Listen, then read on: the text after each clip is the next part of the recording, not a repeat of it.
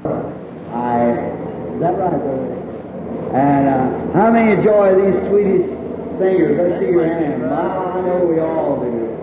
And that's just fine. I just love to hear him. I think he's wonderful, both of them. All right, brother. Excellent. I like to sing a song. In fact, I've been singing that song all day today. I like the message of it. Tenderly he watches over you every step, every mile of the way. Tenderly he watches over you every step, every mile of the way. Like a mother watching over her baby, he is near you every hour of the day. When you're weak, when you're strong, when you're right, when you're wrong, in your joy and your pain, when you lose and when you gain, tenderly he watches over you. Every step, every mile of the way. Yes, tenderly he watches over you. Every step, every mile of the way. Like a mother watching over her baby, he is near you every hour of the day. Long before time began, you were part of his plan. Let no fear cloud your brow. He will not forsake you now.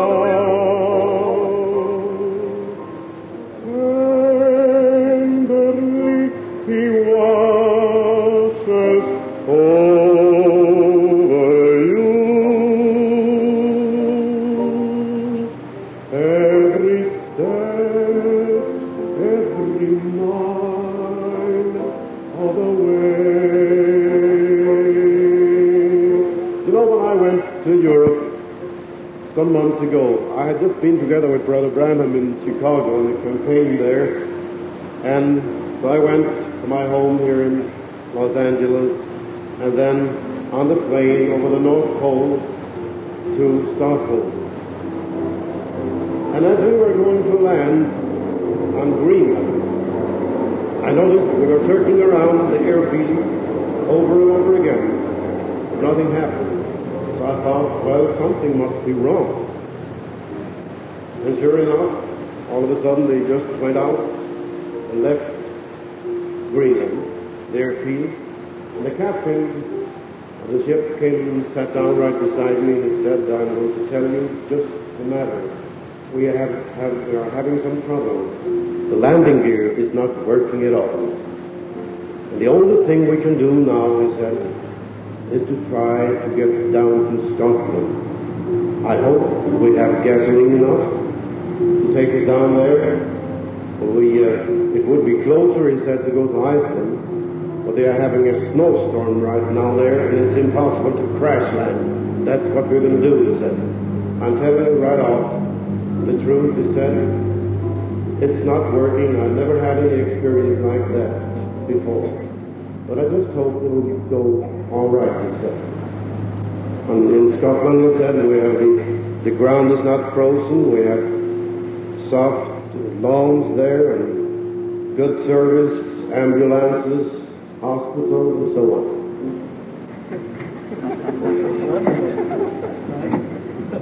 And then he left me. I sat for a while and I was thinking of so many things that went through my mind. I thought of my dear wife, my family, so many things that I should have done and have not. I said to myself, if this is going to be the end, well, I'm ready. Because I'm saved. I'm ready to go right home. Hallelujah. Hallelujah. And then I started to pray. I said, well, God, I know you're able to do anything and everything. So I started to pray, and I prayed to Lord, if thy will to take me down to Europe, please do so. And I committed my life into his hands.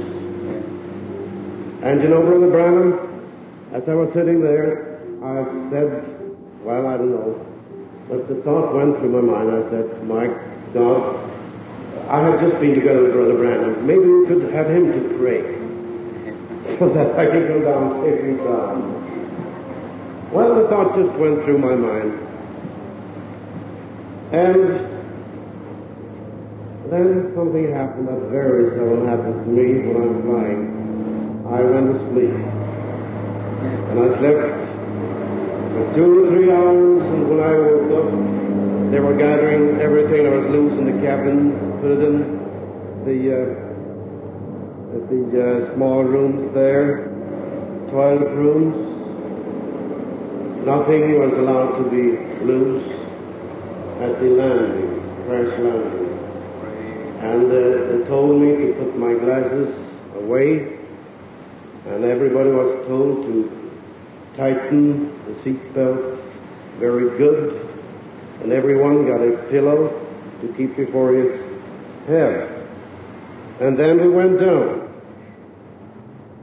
And I was kind of wondering, so I was looking down, and there was the airfield underneath. We were in Scotland. It was dark, middle of the night. And, well, I was sitting there praying to God that he would protect us. Tenderly he watches over you. Amen. Every step, every mile of the way. And all of a sudden I heard that noise again. A very familiar noise when the landing gear goes down, and there was that click. And I knew they were right again. They were working. It was working. And sure enough, the captain came in and he said, you don't need to worry anymore. It's working, he said. Praise the Lord. And we got down, and I certainly felt good when I came down on the ground again.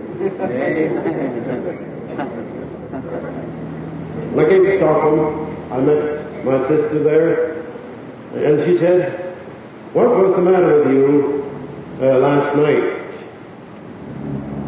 Because I woke up in the middle of the night, and the Lord told me to pray for you. Well, I tell you, and I said, right. Then we were in a very dangerous position. But the Lord answered prayer. Amen. Praise the Lord. Yes. Long before. Yes.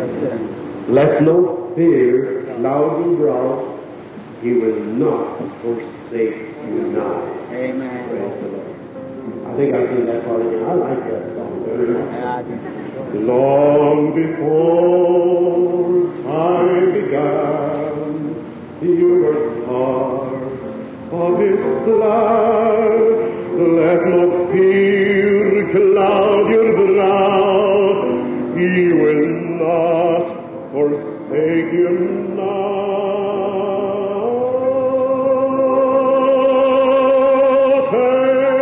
Tenderly he watches over you. Every step, every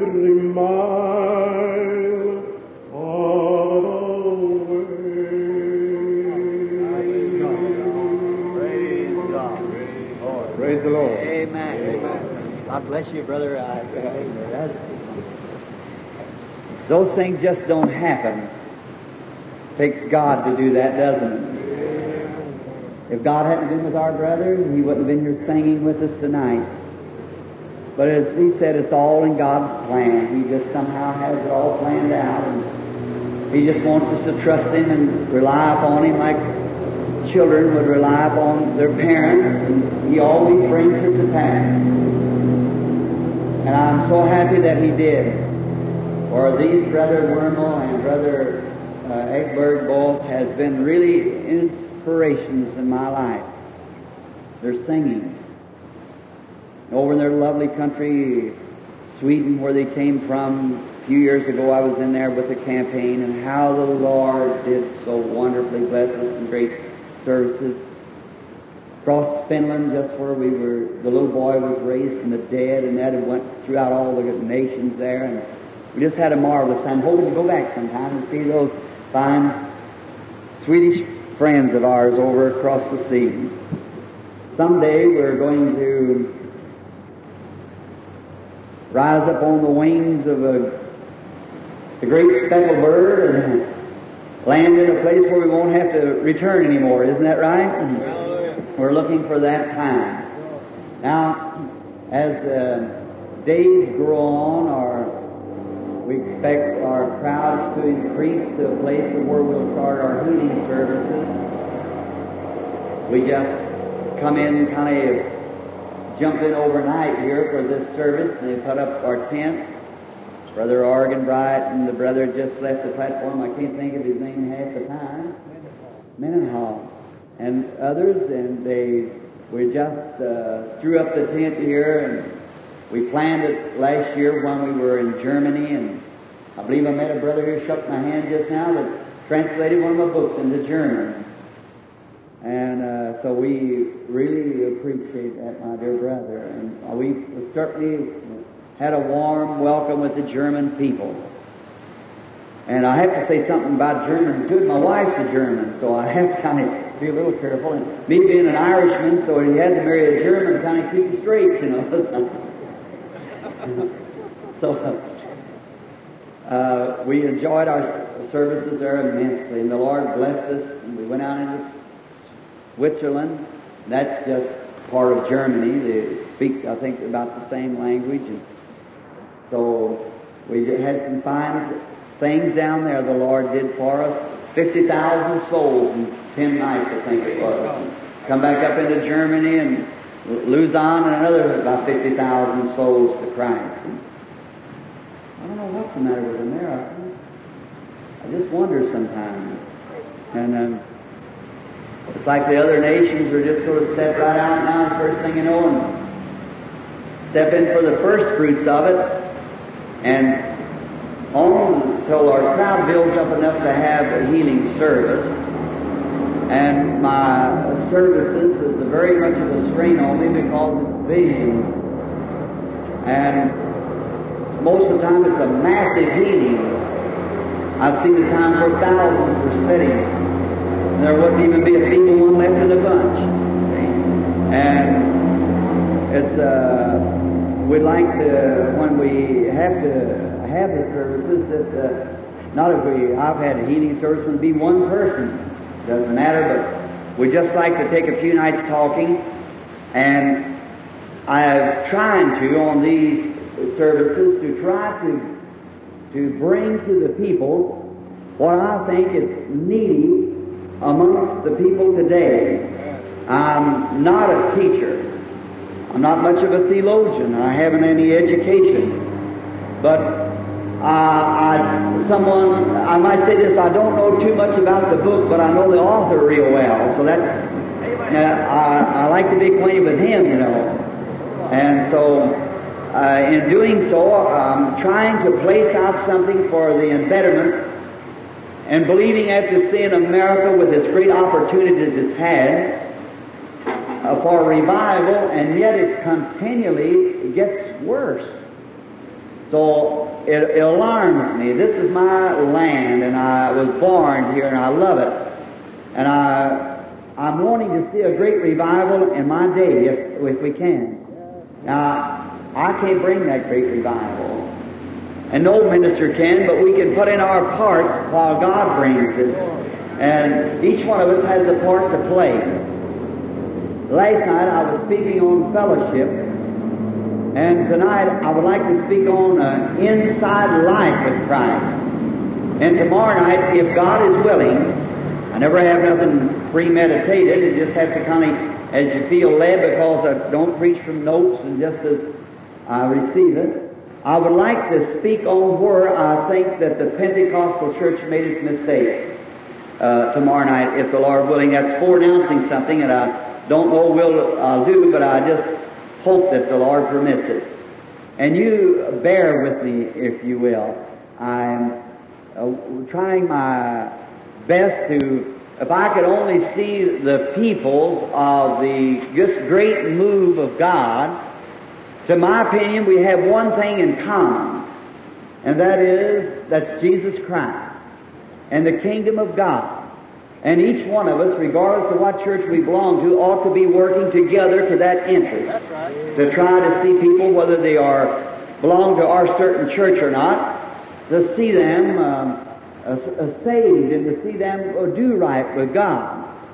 There's been many times thousands of people of different denominations. I have never tried to say you just go to this denomination, because I believe every one of them they're trying to do what's right, and the best of their knowledge they have been taught certain things. Maybe some walk a little deeper than the others, and if you see someone who can walk a little deeper than you do, or if I see someone, I wouldn't try to stand in his way.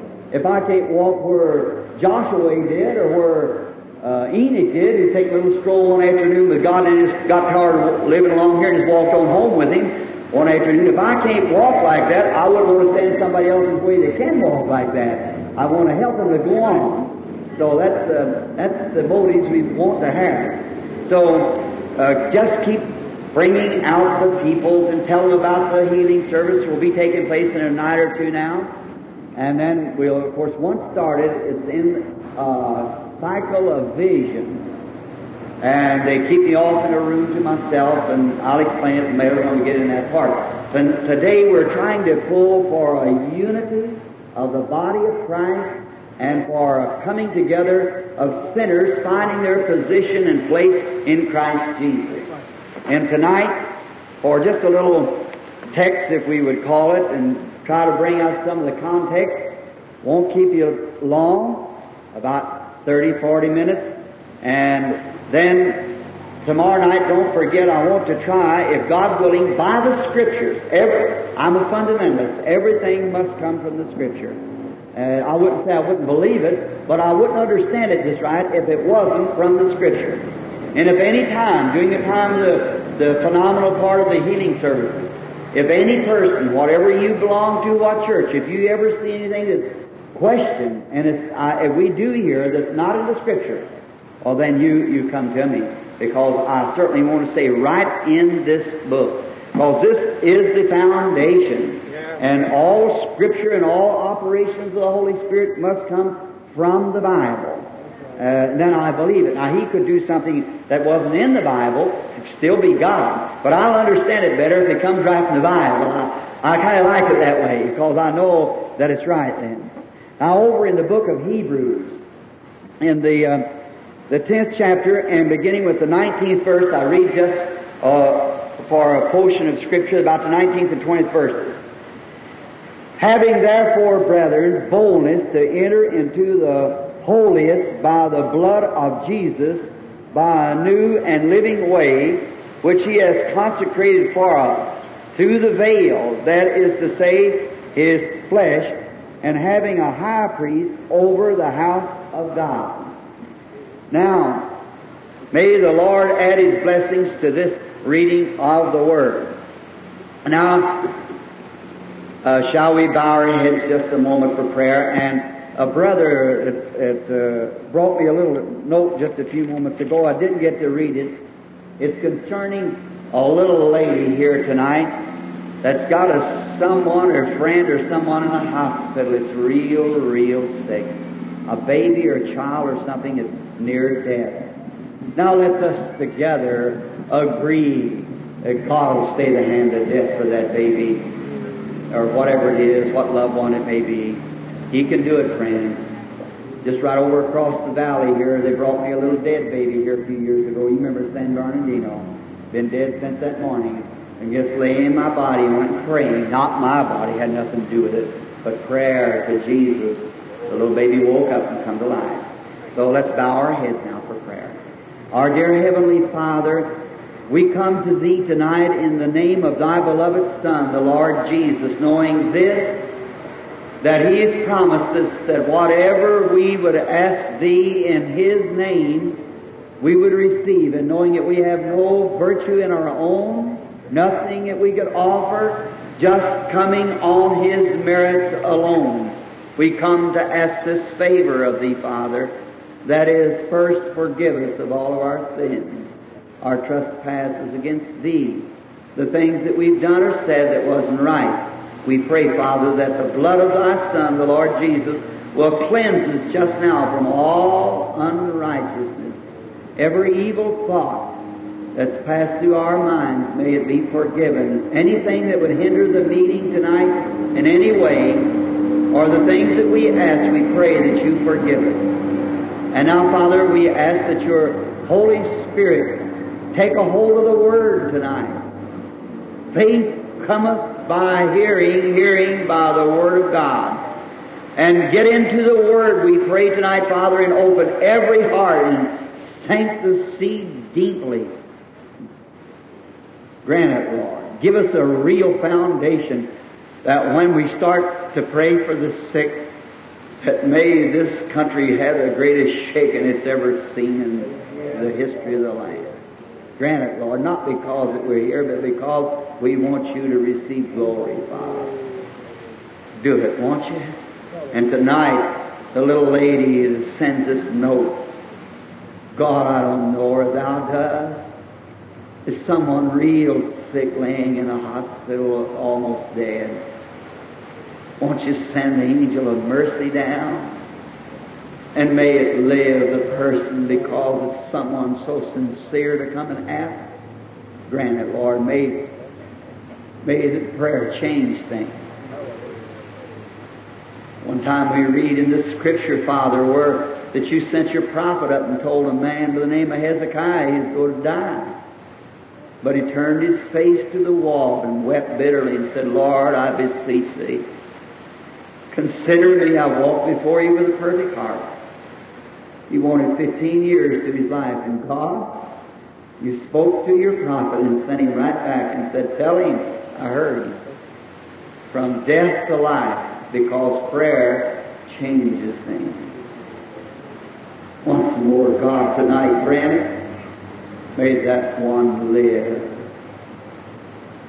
Bless the one who brought the message and all the others in here that's sick and needy and throughout the lands tonight. Be with them. And now, Father, we pray that You'll hide Your unprofitable servant behind the Word.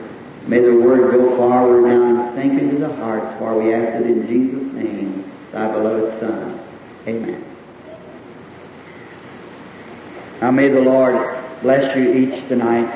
And now, pray sincerely, and not only pray, but believe that you receive what you pray for. Now, many times people have thought, oh, if I just had more faith. I doubt that. You got enough faith, you just need a little more knowledge to know what to do with your faith, that's all. You got faith enough. You just don't know how to put it to work. That's right. It'll do it. I don't believe there's one of you in here that lack enough faith tonight to be healed no matter what was wrong with you, if you just know the right way to get to it. And now, we're speaking on a life that's consecrated. Last night I talked to you on fellowship through the blood, how God brought man back to fellowship through the blood, and tonight I want to talk on a hidden life in Christ. Now, any Bible student knows that in the Old Testament, there was the courts of the tabernacle. There was the outer courts, the veil, the holy place, and the holies of holies. Those things, all in teaching the Scripture, being a typologist, always like to type the old with the new, or give my audience so that some of them maybe are not very well read, but by teaching on typology, you can type and see the shadow, the old shadow and the new. And then it's a story form. You can hardly forget it then, because it comes to you just like unfolding something. Now, in the Old Testament, being a type of the new, and the works of the inward courts of the tabernacle was a beautiful picture of God's plan of salvation for His mankind today. And if we can only learn by this now, and how to get ourselves in the condition to receive what God has in store for us, it'll just sweep the whole valley here, see? But don't you think it's better to always know how and what you're coming for? You got to know the way of approach to anything. I've prayed for kings in my day, and I noticed how they taken the cuffs out of my trouser legs, and when I walked before the king, and they told me not to turn my back on him, but when I left, to back up. And it's a certain way of approach. Otherwise, you'd be called down. In the courts of the land, when you want to speak to the judge, you just don't holler, "Hey, judge, I'd like to talk to you a minute." See? You've got to come a provided way, appropriated way. Judge, your honor, and so forth. And we must meet God upon His appropriated, provided plan of how we must approach Him.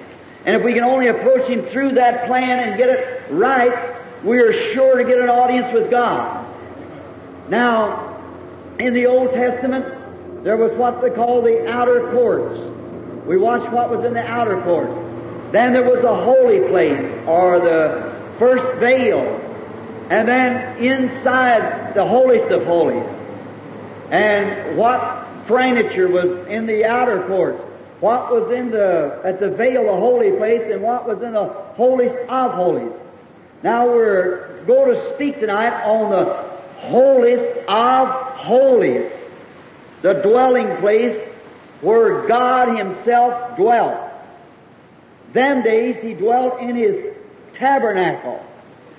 And today He dwells in you as His tabernacle.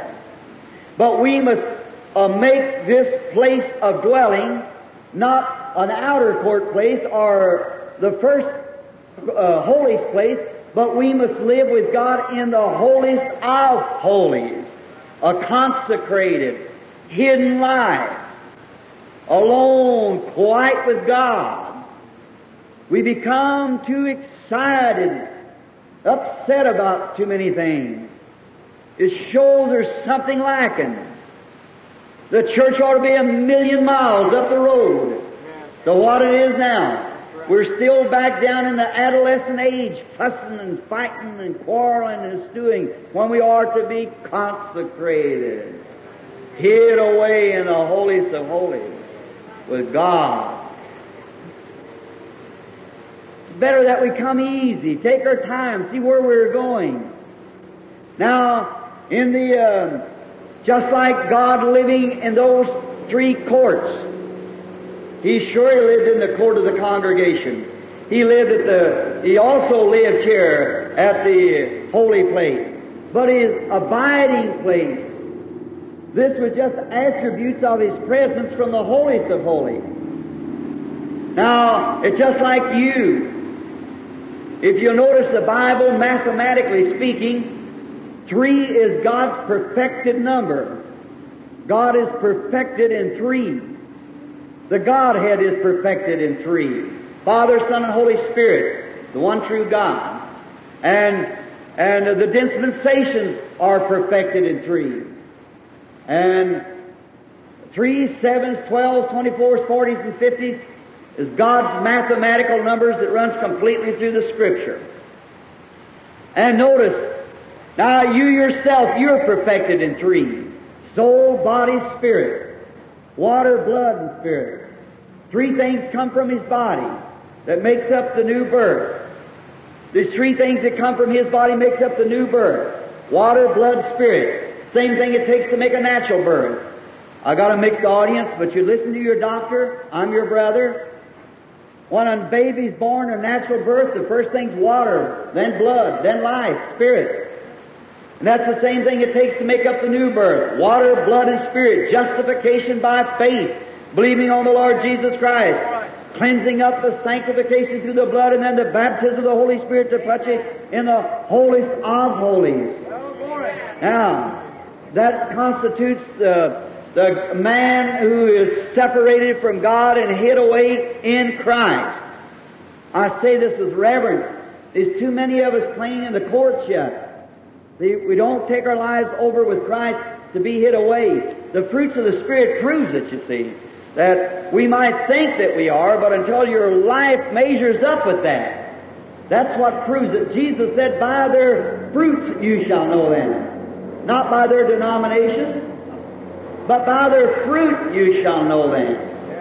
And the fruit of the Spirit is love, joy, peace, long-suffering, goodness, gentleness, patience, meekness, temperance.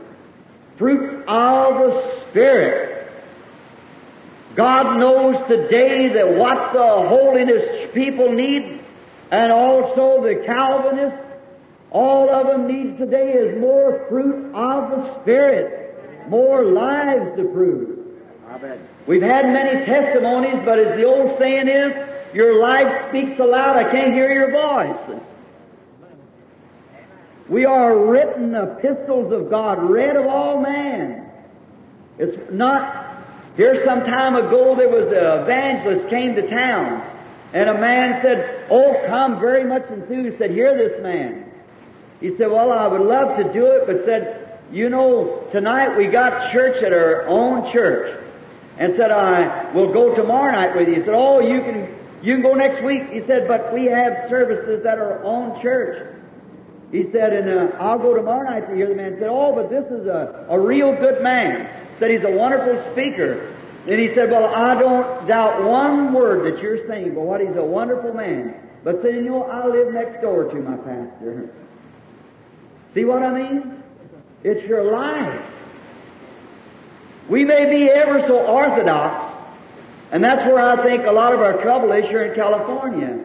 We're just too orthodox. I think that's right. Ever so orthodox, but the letter is all right, but it killeth, but the Spirit giveth life. And get the right Spirit that giveth the right kind of life. See, you must have the right life. And now, in the outer, just like in you and your life here on earth, you live in a 3-room house. Did you know that? Oh, you say, Brother Branham, I'm different with you. No, you don't. You just live in a 3-room house. You might have, you got a kitchen, you got a living room, you got a bedroom. Or you might have 3 or 4 bedrooms and 2 or 3 kitchens that you still just living in that 3. That's what you make use of. Notice, that's right. Well, God lived in a 3-room house back in His tabernacle. The congregation, the courts of the congregation, the holy place, and the holiest of holies. And now, them 3 rooms, what it represents, just like the steps you come to the place of full consecration with Christ. The kitchen is where you eat. The sinner comes to the meeting, he feasts on the Word. Faith cometh by hearing, hearing of the Word. He comes to hear the Word. And many times we substitute so much instead of the Word. Especially today. We're substituting phenomenal. We're substituting a lot of other things that shouldn't be. After all, church is for preaching the Word. Testimonies are fine and different things that we do is wonderful. But we must give the Word first place because it's for the sinner. and for the people who has the Holy Spirit also. Jesus said, when Satan tempted him, he said, "It's written, man shall not live by bread alone, but by every word that proceedeth out of the mouth of God." See? The Holy Spirit feeds on the Word of God. He takes the Word and places it into your heart, and it makes you grow in strength. Good Bible expositor. And I love it. I love to sit in here, a good Bible teacher who takes the Bible and lays it out. Then the Spirit of kindness and meekness with it, which takes root in good soft ground and goes to growing. Now we eat in the kitchen. That's the sinner who comes to hear the Word. Faith cometh by hearing. After he hears the Word, then he becomes into the fellowship of the church. After he hears the Word and receives it, then you baptize him, Christian baptism, and that brings him into fellowship. Then he gets out there into the congregation. And that's where you come into your parlor, where you come from the kitchen to the parlor to have fellowship with your neighbors and so forth. Fellowship in the parlor. But then your bedroom is your place of rest. And after the toil of the weary day, always alone in the room, resting. At my house, the prayer room is a bedroom. Many times I've went into little old homes and see them mothers and so forth come out of the bedroom with a little old checkered apron on, wiping their eyes, crying, praying, secret place, meeting place, alone with God, isolated. Oh, it's a marvelous place to be. And when a man ever takes his life out of these other places into that consecrated place with Christ, notice, every year the high priest entered into that place. The congregation followed him up, and when he went into this great place where the veil dropped behind him, the inner courts, the holiest of holies, no one dared to go after him. Then he was alone with God. What a beautiful picture it is today of a consecrated life who once enters into with Christ, dead to the things of the world, hid away with God, and the veils drop down around and all the world is shut off. Then Christianity and religion becomes a pleasure to every believer. Today people just have enough religion to make them miserable. Knowing that they ought to do this, they're trying to escape hell. Well, if that's the way I felt about it, brother, I don't know what I would do. Oh, get in with Christ. Shut off from the things of the world, for to commune with Him is a pleasure. It's beautiful. It's something that fills and satisfies the soul. Hallelujah.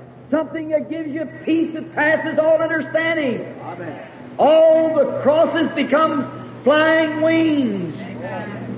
All the burdens are chariot wheels. Oh, you can fly away. My burdens are light. Yoke up with Him, the yoke is all padded with hallelujahs. Hallelujah. When you're once inside the veil with Him, He becomes your life. The prophet said that in the people of the old days that He would write His laws anew. He would put them in their heart. Now, Mount Sinai was a place of duty. But Mount Calvary was a place of grace. People are still trying to live on Mount Sinai. If I'll go to church, if I'll pay my dues, if I'll do this or do that, if I'll quit this and stop that, that's still on Mount Sinai. When you come to a place where you are dead and your life is hitting God through Christ, sealed by the Holy Ghost, the whole Christian life becomes a great, glorious shout and a hallelujah to you, and you're hid away daily. Now, we notice that once in there, He was isolated from the world. The curtains dropped around Him, and He was hid away with God. Everything becomes real a glory. In this place where we once get hid away with Christ, everything becomes a new thing to us then. We think that it was in this place here that Aaron's rod was kept. In there also come the manna. Manna, we'll have to go back to the Old Testament to pick up this thought of manna. Manna fell to keep the children of Israel alive while they were in their pilgrimage between Egypt and the Promised Land, which was a beautiful type of the church today in its pilgrimage from Egypt to the Promised Land. Do you believe we're on a road to a Promised Land? Canaan didn't represent heaven because they had wars in Canaan. Canaan represented the millennium. So we're on our road to the millennium. And as God promised to supply all their needs along the road, He's promised to supply all our needs along the road. And as soon as they crossed over the separating line of the Red Sea, God, when they had need of bread, He rained it out of heaven. When they need need of healing, God had Moses to erect a serpent. When they had need of meat, He caused the wind to blow in the fowls. He always will provide. He's Jehovah Jireh, the Lord's provided sacrifice.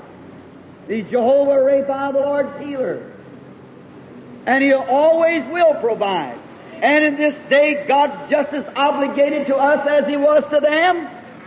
And as He led them in the natural, He's leading the church today in the spiritual to the Promised Land.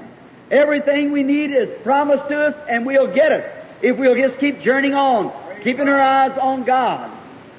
I want you to notice, when the people went out and eat the manna, which was a type of Christ who came down and gave His life.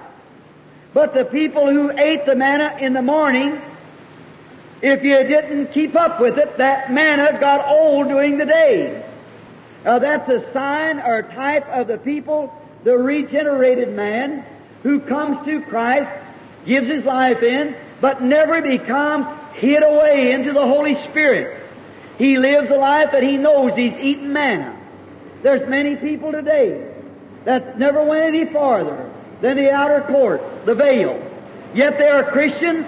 They're by the millions. They enjoy Christ in an outward form. They go to church with the consolation of knowing they belong to church, but they have never become hid away with Him in the inner courts. But out there they eat manna. But watch, when you eat that manna, if you didn't watch before the day was over, that manna dwindled away.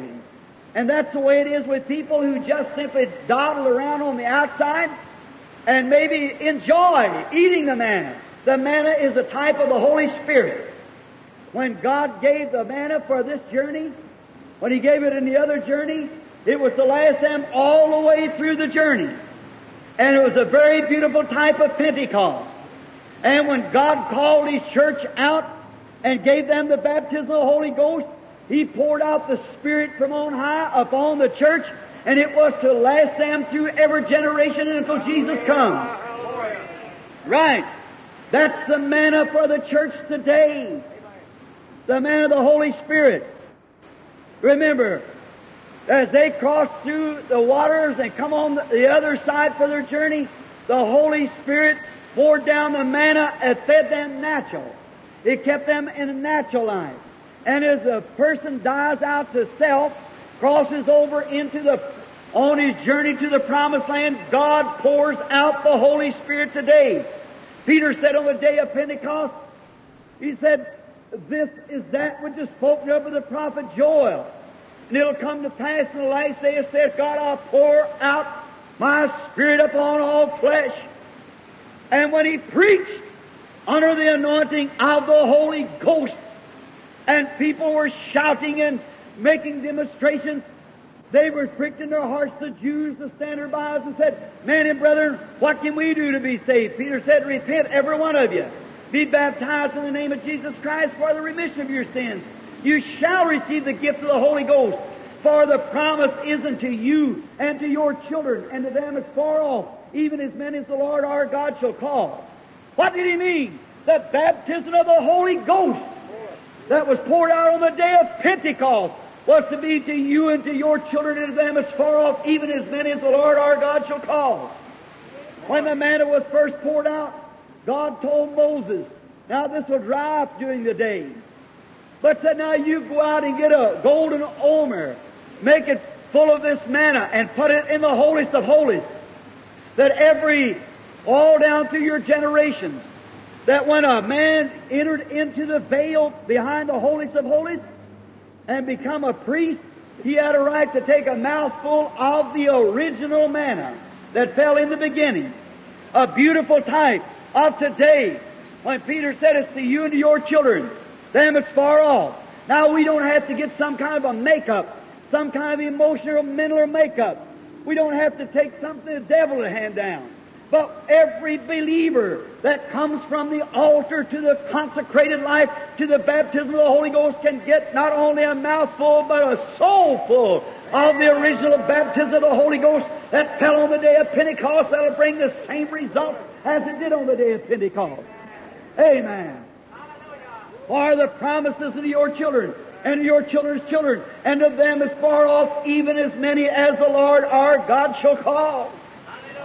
Brethren, the same Holy Spirit that fell on the day of Pentecost that brought them results then will bring the same results to every believer tonight that's willing to consecrate their life to enter into the holiest of holies by the blood of the Lord Jesus. Amen. It'll break down traditions. It'll change man's heart. It'll melt you into one person in Christ Jesus. Send an old-fashioned sweeping revival across this country. Amen. What we need today, we need an old-fashioned, God-sent, heaven-bought, Holy Ghost-brought revival. Not just a little bitty shaken up or a little emotional workup, but an old-fashioned, dying out, self-consecrating. Hallelujah! Backwoods, sky blue, sin-killing religion. Amen. It won't whitewash you, it'll wash you white. The devil will whitewash everything that he can, but God washes white. And that's what we need today, is an old-fashioned, God-sent revival that'll just break down the hearts of the people and bring all these denominations into one great big unified group of the glory of God. That's what the church is in need of today. And it'll shake not only California, it'll shake the nation. And the reason we're not getting anywhere today is because we got too many dry-eyed professions and church joining, lukewarm, backslidden church members. That's the truth. We need more of the old-fashioned, God-sent St. Paul's revival in the Bible, Holy Ghost. Amen. With power and breaking up to make people act different and look different, walk different, talk different, and be different. And live different in their everyday life. We need it, friends. The Methodists need it, the Baptists need it, the Pentecostal need it. They all need it. Right? We take on to the wrong side. We go at the wrong thing. The Holy Spirit was to continue on through each generation. Moses, when he put that great pot in there, sometimes this bread that left outside. People get the campground cramp sometimes. I think that's what's the matter with our church today. We got too many of those layovers. That's right. Some people just eat enough of manna to make them right good and hungry for some more. For one revival to another, and you have to go out and get renewed again. Oh, brother, why don't you stop that nonsense and come into the holiest of holies by the blood of the Lord Jesus? Every bit of manna outside of here just makes you last for tonight or tomorrow. Next week it won't work.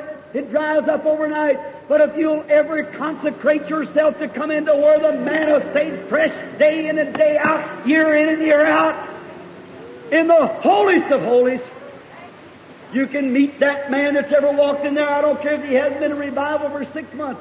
He's just as sweet as he was the day he was in the revival. Right. You can meet him on a shouty day or a cloudy day or whatever you want to. He's just the same. Because he's living in the glory of God. He's living where the manna's fresh all the time. Where it isn't a burden to get out and pray through today and pray through tomorrow. Brother, stay with Him all the time. In the holiest of holies. Can a person live that way? Absolutely. That's what Jesus died for. Amen. Watch. There's where they put Aaron's rod. Not out there in the outer courts. They put it in here on the inside to select who would be what priesthood. I know it speaks directly of Christ, but it also types of the sinner. You take a man that's diddle-daddle along in church all of his life and still dead in sin and trespasses. But when that man was on the outside, that old rod, it was just an ordinary stick. And it would be carried along in Aaron's hand until it was dried up. There was no life in it. That's a man that's cut off from God. That's a man that's without Christ. That's a man may be a member of a church, but knows no more about God than a Hottentot would know about an Egyptian knight. Walking along, oh, I belong to church. He was in Aaron's hand, yeah. He was used, but dead. And when that rod was put into the holiest of holies, into the consecrated place of God in the presence of the Holy Spirit, you know what happened? It budded and blossomed and yielded almonds all in one night. Hallelujah! That's what we need today, is a picking up and taking beyond church membership into the holiest and the presence and the consecration of the Lord Jesus Christ. It budded. What was it? The life that it ought to have been, it was dead. It's just like that tent pole there. But if it was a tree, it was an almond tree, all right, but it was dead. There's many people tonight professing Christianity who's dead, who doesn't bear any fruits. There's nothing in their life. They seem to be helpless, hopeless. They wander along just knowing that they belong to church. And that's not only in Presbyterian, Lutheran, and so forth. That's in Pentecostal. That's right. It's the truth. What you need today is come in before Christ. Look what happened. Now the first thing it had to be refreshed to bring forth buds. It budded out. Not only did it bud, but it brought forth blossoms. Not only did it blossom, but it brought forth fruit. And that's the way you will be, or every believer that throws himself out of the outer courts into the veil where Christ is and hides your life away. You'll be refreshed, budded, blossomed, and bear fruits of the Spirit. Amen. You'll be a worker in your community. You'll be a soul winner for Jesus. You'll be a new person. Old things will pass away. Tradition of man will fail. But your heart will be burning with the love of God. Inside this place where they took this old rod and laid it there, in the presence of God, God living in the glory over the cherubims, that rod all happened at once. And brother, sister, to a life that's consecrated and laid before God, it'll change it as certain as I'm standing at this platform tonight. It'll take all the fight out of you. It'll take all the difference out of you. It'll take all the isms out of you. It'll make you a real Christian if you'll just get into His presence. Watch what's taking place of freshening, to be refreshed. Notice the dew falls at nighttime. The world settles down. They're active in nature through the day. The toils and the jumps and the toils. But when everything quietens down, then what happens? The dew falls. Of a morning, did you ever get up real early? Get out real early and smell that fresh air? How it is and how refreshing everything is. The dew has fell. Oh, brother, sister, if the only thing you know is go to church, if the only thing you know is you joined or was baptized or something like that, why not hide your life away with Christ? Get alone in the quietness, away from the world and all of its cares, and settle down and watch what a refreshing will come. You know, Isaiah spoke of it one time. He said precept must be upon precept and line upon line upon line. here a little and there a little. Hold fast to that what's good. With stammering lips and other tongues will I speak to this people, and this is the Sabbath or the refreshing that should come from the presence of the Lord. How that they was refreshed in the presence. Notice another thing. Once in the presence of God, you get quieted. You're not tossed about by everything. You know where you're standing. There's something happened. You know that you're a real Christian. You know that you've been in contact with somebody that loves you. You know that something's happened down here. And it's refreshing. And not only that, but you'll refresh others. You've seen people that was nice people, but you just couldn't hardly stand to be around them. There's something about them. They got a creative power around them that just seems to be different. How I'd like to stop here, if it's possible, and tell you some things on that. You're a little creator yourself. He said He'd give you a new spirit. Now that spirit isn't God's spirit, that's your spirit. God gives you a new spirit, then He says, I'll put my spirit in him. But the thing God has to do is give you a new spirit, make your nature a little more gentle and settle down, or He couldn't even live with you. So He has to get you fixed up first before He can come in. I'll give you a new spirit. Didn't you take Him anywhere? You go all kind of places. He's got to get you fixed so you can entertain Him right. So that's when you're on the first altar. But when you hide away, you get His Spirit. Then the Holy Spirit, none other than God Himself, comes and dwells in you. And then there's something about you. The neighbor loves you. The people like you. Now no matter how much you shout or how much you try to do, if you haven't got a life that your neighbor knows that you're a Christian, there's something wrong somewhere. Now let's just come down to truth now.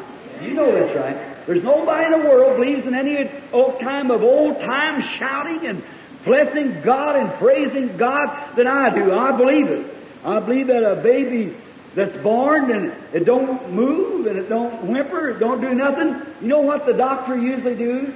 He picks him up by the heels and gives him a little spanking, and he gets some breath in him. And I think that's what's the matter at the church tonight when people say, yes, I'm born again. You know what it is? It's a stillborn dead baby. It needs a little gospel spanking once in a while. That'll wake it up and get it to whining and crying. Try to get some life in it. That's what we need tonight. That's what the church needs. And then get him set on the right path. That's right. Notice, now, the refreshing from the presence of the Lord. Something about him. Something about a real Christian that you love to be around. Don't you do it? And there's a power there. After I get to know you a little better, I want to tell you some things that I know that happen. See, you create your own atmosphere around you. You believe that? You sure do. Many of you's read my book, That Man Sent from God. Remember the night the maniac run to the platform to kill me up here at Portland, Oregon? You read the story, no doubt. Nights everywhere. What happened? Well, that poor fellow, I didn't get angry with him. I loved him. Something happened, I loved him. He was out there about 250 or 60 pounds. Great big, very near 6 foot and a half. Said, I'll break every bone in your body. He could do it. But I didn't hate him. I loved him. I felt sorry for him. He was bound. I didn't have to scream. I said, Satan, come out of the man. And he fell on the floor, and that was it. That was all. Here's I was a game warden for years in Indiana. Many of you know that. One day I've been down turning some fish loose in a little creek, and I was preaching. I was a local Baptist pastor. Over across the way was a sick man. Well, we're supposed to pack a gun. I never did see any use in packing a gun to shoot somebody with, so I just left it in the truck. And so I thought I'll go over and pray for this brother. And down below, there'd been a few miles below, there'd been a big old Guernsey bull that killed a colored man down there, and they had to sell him. So they sold him up near a city, Henryville, Indiana, up near the forestry. And I forgot about him selling that feller up there. I took out across the field to pray for this man. I got out there in the middle of the pasture, and when I did, all of a sudden, out of a little clump of bushes, up raised this big bull. And it's right there in the middle. I looked back, and the fence was too far to run. No tree to get in. And there I was standing there, and here he comes. Something happened. I wish that would happen all the time. It just don't do it. But when I see a real tremendous sick case, and something happens. It's not man. It's when God can get a hold of man. It's when it's consecrated.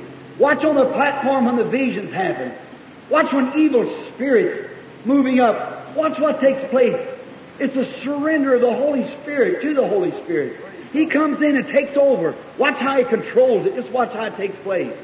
It's God, not man. And if we could only live in that, God, let us live there. There's that bull standing about 20 yards from me. Rolls, and here he comes, great long horn. Well, this is the end. And instead of hating that bull, it seems strange I loved him. I wish I could explain it. But let me tell you something, brother. You'll never come in contact with a greater force in this life than love. Yes, sir. I do not try to conquer demons by kicking them. I love God. See, love is what God is. God is love. Love moved God. God so loved the world. It's love. Love's what conquers. And when this big fellow started towards me, and I knowed it would be death in a few moments, something happened. There was something happened to me. And I loved him. I thought, poor fellow. He was asleep. I'm on his ground. I oughtn't to be here. And he started towards me as hard as he could. And I said, look, fella, you're God's creative being. I'm God's servant. And I'm on my road to pray for one of God's servants over here. I'm in the service of my Lord. I'm sorry I disturbed you. Now you go back in the name of the Lord Jesus and lay down. I won't bother you. And he kept coming as hard as he could. I was no more afraid of that bull than I would be of my dear brother sitting here by me with a Bible on his lap. That's it. You're scared. People today is afraid. What you afraid of? Well, even death itself don't scare a Christian. Death, where is thy sting? The very thoughts of people is scared. Oh, Brother Branham, the doctor told me I just can't get well. What are you scared of? There's an atonement laying for you yonder. Sure. Well, Brother Branham, I've done so much sins. What are you scared of? There's an atonement waiting for you. Amen. There's someone who loves you. Don't be scared. The constant words of Jesus, fear not. I'm He that was dead and is alive again and alive forevermore. Fear not. Get that atmosphere around you. Get the atmosphere. Now, he's a Methodist, he's a oneness, he's a Trinitarian, he's this or that. Get that out of your mind.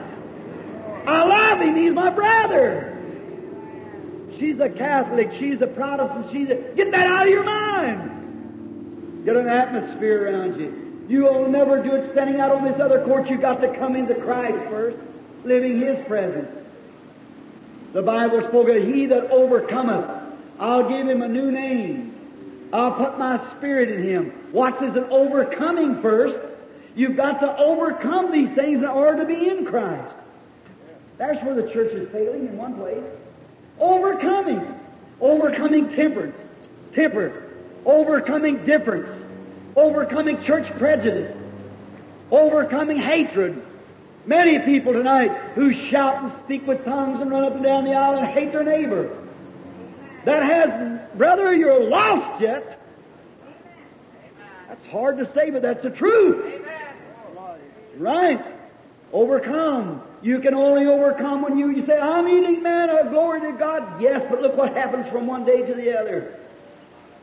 You get the missed meal cramps. Come on in where the man is fresh all the time. Whether your neighbor treats you right or not, you love him anyhow. That's right. Whether he agrees with you or not, you love him anyhow. That's the way you've got to do it. That's the hidden life. That's that consecrated life. That's that life that the veils of the world, you're shut off from the things of the world. You only live in Christ. You see what I mean, church? I don't want to hurt your feelings, but I've got to stand with your judgment someday. I'm responsible for not telling the truth if I know it. That's right. Oh, I believe in all the shouting. I believe in speaking with tongues. And I believe in these things. But, brother, that's not all that goes with it. No, it isn't. That's just one of the attributes of it. That's right. Have the real thing first and it'll produce the rest of this.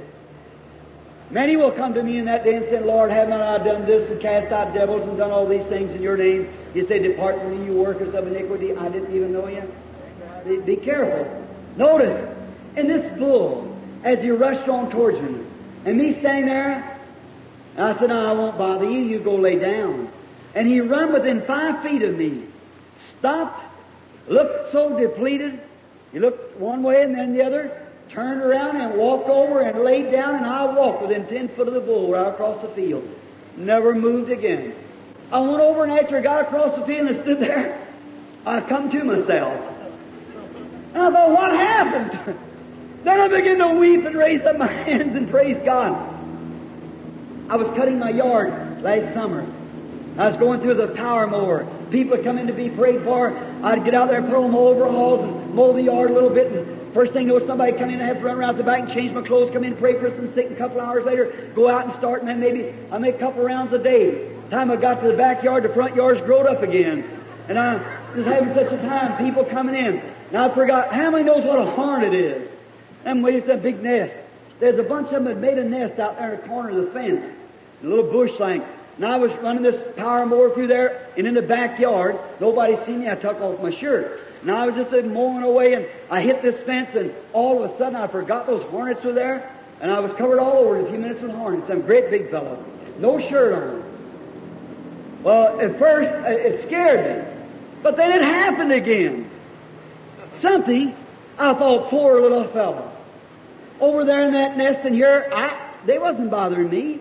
I disturbed them. I wish I knew what it was. But it's something that happens. And I thought, poor little fellows. Here's what I said. I said, now you little creatures of God, God created you. I am God's servant. I've got to hurry with this yard. And they just buzzing around. I wasn't afraid of it. And I said, now you run right back up into your nest in the name of the Lord Jesus, because I got to hurry and mow this yard. I won't bother you no more, because God's servants are waiting to be prayed for. And brother, I'll meet you at judgment. They circled around me a few times, and one took lead, and the whole bunch of them went right back into the nest and quieted down. Glory to God. Atmosphere! God! That's right! There's something about it. Fear is a horrible thing. Did you ever notice a dog? The home that I'm staying in, a big shepherd. I walked into the yard today. Here come the big shepherd right through everybody, because I love him. A Guckenbuhl over in Germany. As soon as I met the little old dogs would make up nobody. Here come the little dachshunds and jumped on me. I love them. They know it. And if you really in your heart love people, they know it. You can't fool people. They're not that dumb. You can make out like you do. They can tell you're only putting on. And Satan can tell when you're putting on. But he knows when it's real. Amen. And the only way you might impersonate it, you might make a whole lot of things look like it, but you'll never get the job done until you come into Christ. Amen. That's right. Perfect, consecrated, godly love, sold out, lock, stock, and barrel. Come to Christ. That's it, friend. True. Look, it refreshed. You ever go out of a morning, I said, that refreshing feeling, the dews fell. Notice, did you ever go to the rose garden? I had also put blossoms out, the rod did. That aroma, fragrance of the flower early in the morning. Why? Everything's still. And every seed that goes into the ground, the dew is what makes it live again. It refreshes the dirt. And you take the seed of God and put it into a real good, flexible heart. That's not prejudice and indifferent. Just a nice, humble heart. And put that seed of God in there and let it go to growing and let it get alone to itself. The dewdrops of glory go to falling on the soul. You'll see the sweetest, meekest, humblest Christian in your neighborhood that you ever seen. That's right. And that's what we want. That's what the world needs. That's right, my Christian friends. Notice, in there also, there was a light. Now, outside in the outer courts, out there, the congregation, the regular congregation, they had the stars, they had the moon. I must hurry. But listen to this last remark now. I want to talk right straight to you. On the outside there, what light do they have? They had the light of the stars at night, the light of the moon. They had the light of the sun. Anytime a cloud could come over and upset the whole thing, they couldn't see how to walk. The night, sometimes clouds shut off the moon and stars, and daytime the sun wouldn't shine for days and weeks. That's the way the experience is out yonder. That's right. That little trouble comes up and you backslide, you go off here yonder, you go from one church to another and pack your paper from one place to another. I won't go to the Baptist no more because I tell you, I just don't like them over there. The Methodist mysteries, and you run over to the Pentecostal, and then from there down to Nazarene. See, you're living in the outer courts. Just any little thing, old worldly lights can shut you off. Well, you come down then and say, no, I've come farther than that, Brother Branham. I've tasted of the Lord. I know He's good. That's good. All right, you're here at the first altar then. You're at the holy place. But remember, they had light too, but it was artificial. They had a 7-point lamp that give light. Them lights sometimes got low. Sometimes they smoked up. You know what a light is. Sometimes it went out. And that's the way it is in that kind of a life. When you're just living out here and say, well, I believe all right, but I just can't go all the way at this, and I don't believe this and that. I believe so much, and my church don't teach it. Well, I couldn't accept it. See, you're smoking up. The least little thing comes along, your chimney gets all smoked up. The first thing you know, a light goes out. But look on the inside. Oh, brother, the man that once went in there, what did he come in there? Every earthly light, every artificial light was shut off from him. And the only light he had was under the wings of the cherubims was the Shekinah light, a real soft, holy light that never went out. I don't care what the sun did, what the lamps did, what anything else. He that lived in that presence walked in the light day and night. That's where we need to be. No matter what your experience is, if it's heartaches, if it's troubles, if it's upsets, if it's this, that, or the other, you're still walking in the light of God. You're living in the Shekinah glory, living in there where Jesus is, in His presence, and all things work together for good to them that love God, and you love Him, and you're walking in that mellow, soft, sweet, humble Christian life. Wouldn't you like to walk like that? There's not a person in here but what we want to live in there. And friends, that's where you should live. If you want to know the secret of this, of life, if you want to know why these things is, one day by the grace of God, He took me in there. That's right. That's what does it. It's nothing in yourself. You don't live for yourself no more. You live for others. Today I was looking at a little picture that is passing out here of me. I looked at it and I thought, my. I looked at my wife and I said, my honey, look here. I'm really an old man, ain't I? I said, just a few years ago, I remember, why, that don't seem like it's been no time ago. I seem to be a boy. I remember I used to stand and comb a shock of black hair, and my wife said to me not long ago, she said, Billy, you're getting bald-headed, honey. I said, but honey, you know what? I haven't lost a one of them. She said, you haven't? I said, no. She said, where are they? And I said, I want to ask you something. Where was they before I got them? Everywhere they was then, they are now waiting for me. Some glorious day my Lord will come and everything I'll return back. I'm living across the riven veil where the glories never fail. We're living in the presence of the King. Hallelujah! I'm on the altar sanctified. Oh, glory to His name. Across the riven veil where the glories never fail, for we're living in the presence of the King. Some glorious day, this little old body of mine is melting away. You little gray-headed mothers and daddies out there, a few years ago you walked with her to the altar as a sweetheart, a beautiful girl.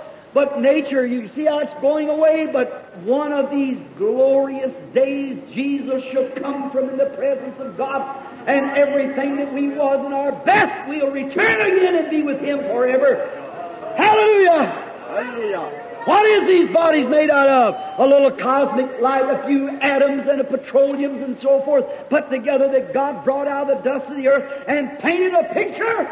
And we're only living in the negative now. And some glorious day, death will develop the picture and we'll return again. And a new glorified body to never be old, never be sick, never have a heartache. It behooves you, brother, to enter in at the court veil, shut the world off around you, and consecrate yourself to Christ and live a consecrated life. Don't you believe that? Certainly it is. Oh, that's the life to live. How many of you say, Brother Branham, by the grace of God, I'd like to live that kind of life? Raise your hand. I'd like to live that kind of life. God bless you. I believe we need that, don't you? Let us pray. Our Heavenly Father, as we see the day approaching, we know that life is threads are brittle. We're walking on them. Many of us have come up to the top of the hill to see the setting of the sun. Brows are frosting. Look out over this audience tonight and see many gray-headed brothers and sisters sitting here, knowing it's just a few more days. We cross over. There's young people sitting here, Lord, will go before them. And then, Lord, this little speck of time will all change. It'll be an eternity then. And we must stand in His presence to give an account of this life. Oh, Jesus, You give us these bodies. You consecrated them. We have to You. But, Lord, I pray tonight that You'll take every person here up into the veil tonight, cross over, away from differences, the different church entities and denominations and inferior things. And, Father, may they come into Thy glorious presence and live in the divine light of the Lord Jesus. Grant it, Lord. May every soul here be consecrated to God. We ask in Jesus' name. Now, I wonder, with our heads bowed now, if somebody would walk right up here now to this altar, stand right here in this sawdust with me tonight while the organs are playing, just to get the meeting started. Say, Brother Branham, by God's help, tonight I'm consecrating myself, and I'm going to pray right now for God to give me that hidden life with Him. So I'll quit noticing the things of the world, noticing other people and little old differences that comes up in church, and I want to come to Him where I can really live for Him. Would you come up here and stand around the altar for a word of prayer? I wonder if you would do it. God bless you, my brother. That's fine. That's good. Come right up here. Say, I'm ready tonight. I'm going to offer prayer for God He'll consecrate my life tonight, to take me in that inner veil. Right now I'm coming to ask Him, and I'm sure He'll do it. The Lord bless you. That's wonderful. Oh, coming up now for a consecrated life. Friend, if He hears my prayer to open the eyes of the blind, to make the lame to walk, the dumb to talk. I've seen Him raise 3 or 4 dead people from the dead. I'm not a fanatic. You'll know that later on. I'm only telling you the truth because I'm responsible before God. Surely He'll hear tonight for this consecrated life. Look at this host of people. I want to meet you, brother. I want to meet you, sister, in a better land than this. And just as certain as I'm a minister standing here, you're my brother and sister standing there wanting a closer walk with God. Why wouldn't He give it to you? He promised it. He said He could. Now it's us to make up our mind, isn't it? It's us to believe. And I believe He'll do it now. I believe He'll make every one of you a new life. Hallelujah. I just love half the audience is standing here at the altar. Great bunch of the rest of them are still coming for a prayer of consecration. Giving our lives, surrendering ourselves. Lord, I'm tired of having to pray through every other day. I want to settle it all. I want to come into the inner court now. I'm coming behind the veil tonight. I'm coming in with You. I don't care what anybody else says, nothing. I'm coming in, Lord. Here I will abide forever in Your presence. I don't want the world's life. I want a consecrated life with You. I want my life to start right now in this revival. And when the revival breaks in a few days, and the lame goes to walk and the blind see, testimonies ringing out through the country, I want to be a part in that. And now I'm consecrating my life. And maybe during this revival You'll use me. Take You. You can be used just the same as a preacher or anyone else. Sure you can. Is there a sinner friend here tonight that will walk up and say, God, now I'm coming to give my life too. I want to get every sinner that's in here. Is there a sinner would raise your hand and say, pray for me, brother. I haven't got courage to come, but I want you to pray. There's many standing around the altar raising their hands. sinners that's come to give their lives to Christ. Someone back in the audience yet, sinners? About 2/3 of the people's around the altar. Will you come? Let's sing Just As I Am, if you will, my brother. All right. Somebody. Just as I am without one plea, but as thy blood was shed for me, and thou bidst me come, King of Lamb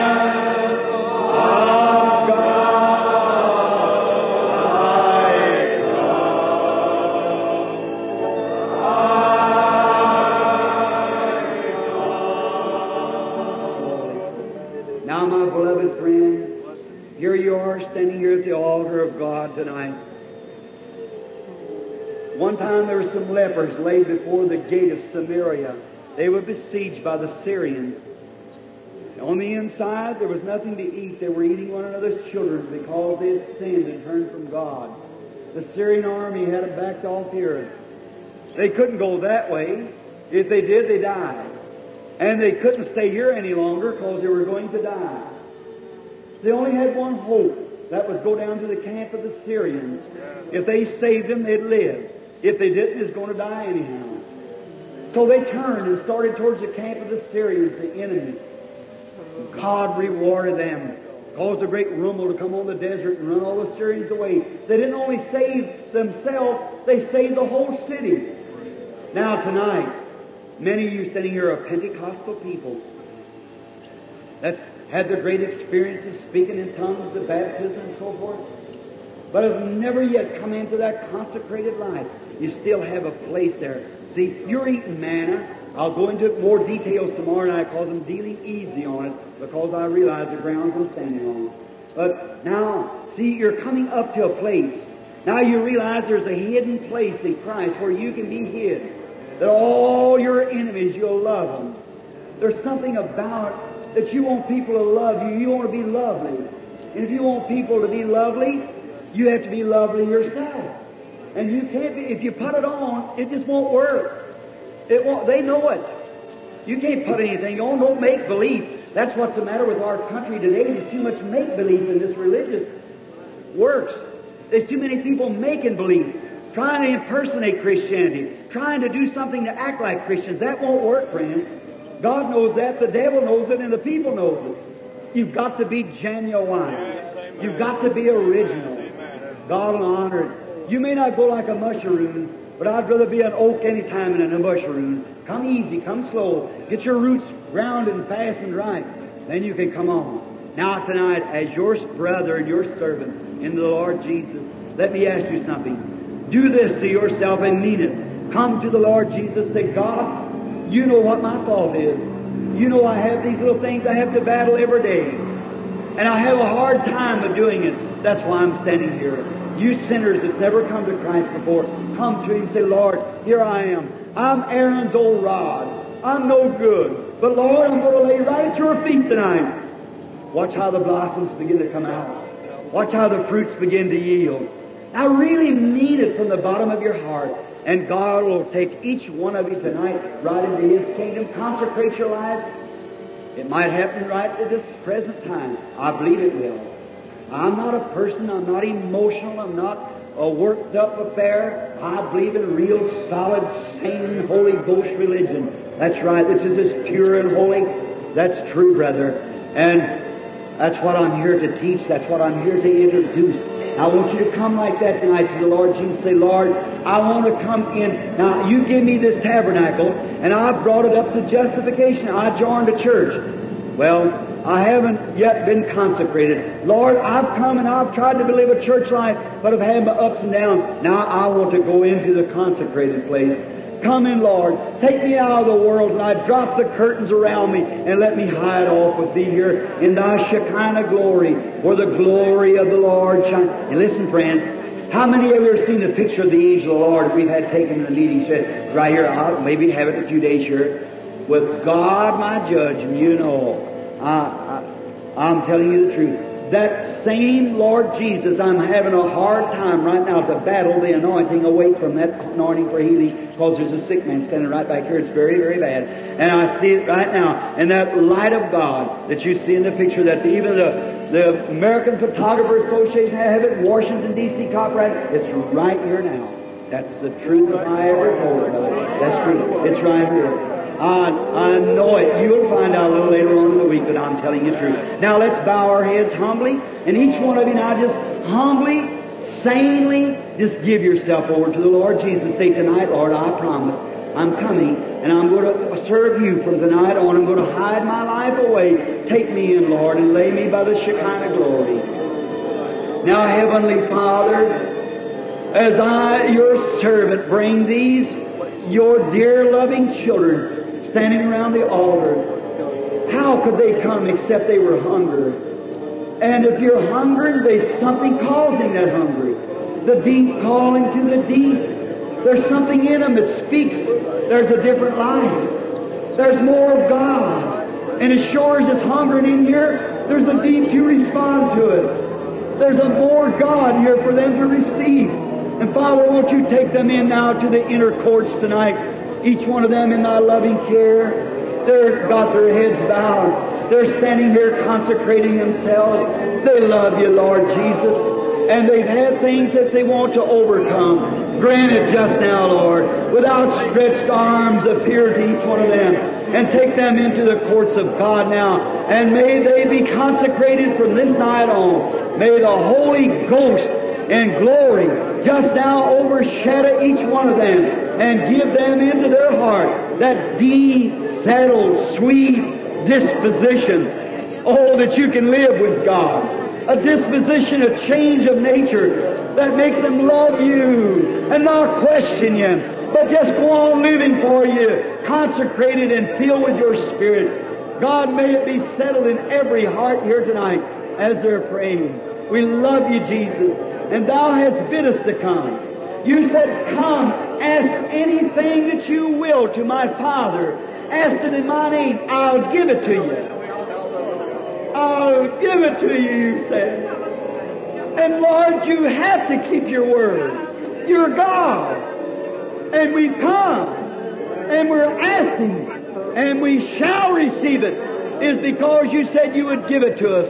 And now we believe it and accept it by arms of faith, by tear-stained eyes, by uplifted hands, by consecrated hearts. We accept the new life, the power of the Holy Ghost, the hiding away, the Shekinah glory, the baptism of love and power and service. We command it, Lord, and accept it in the name of the Lord Jesus Christ, the Son of God.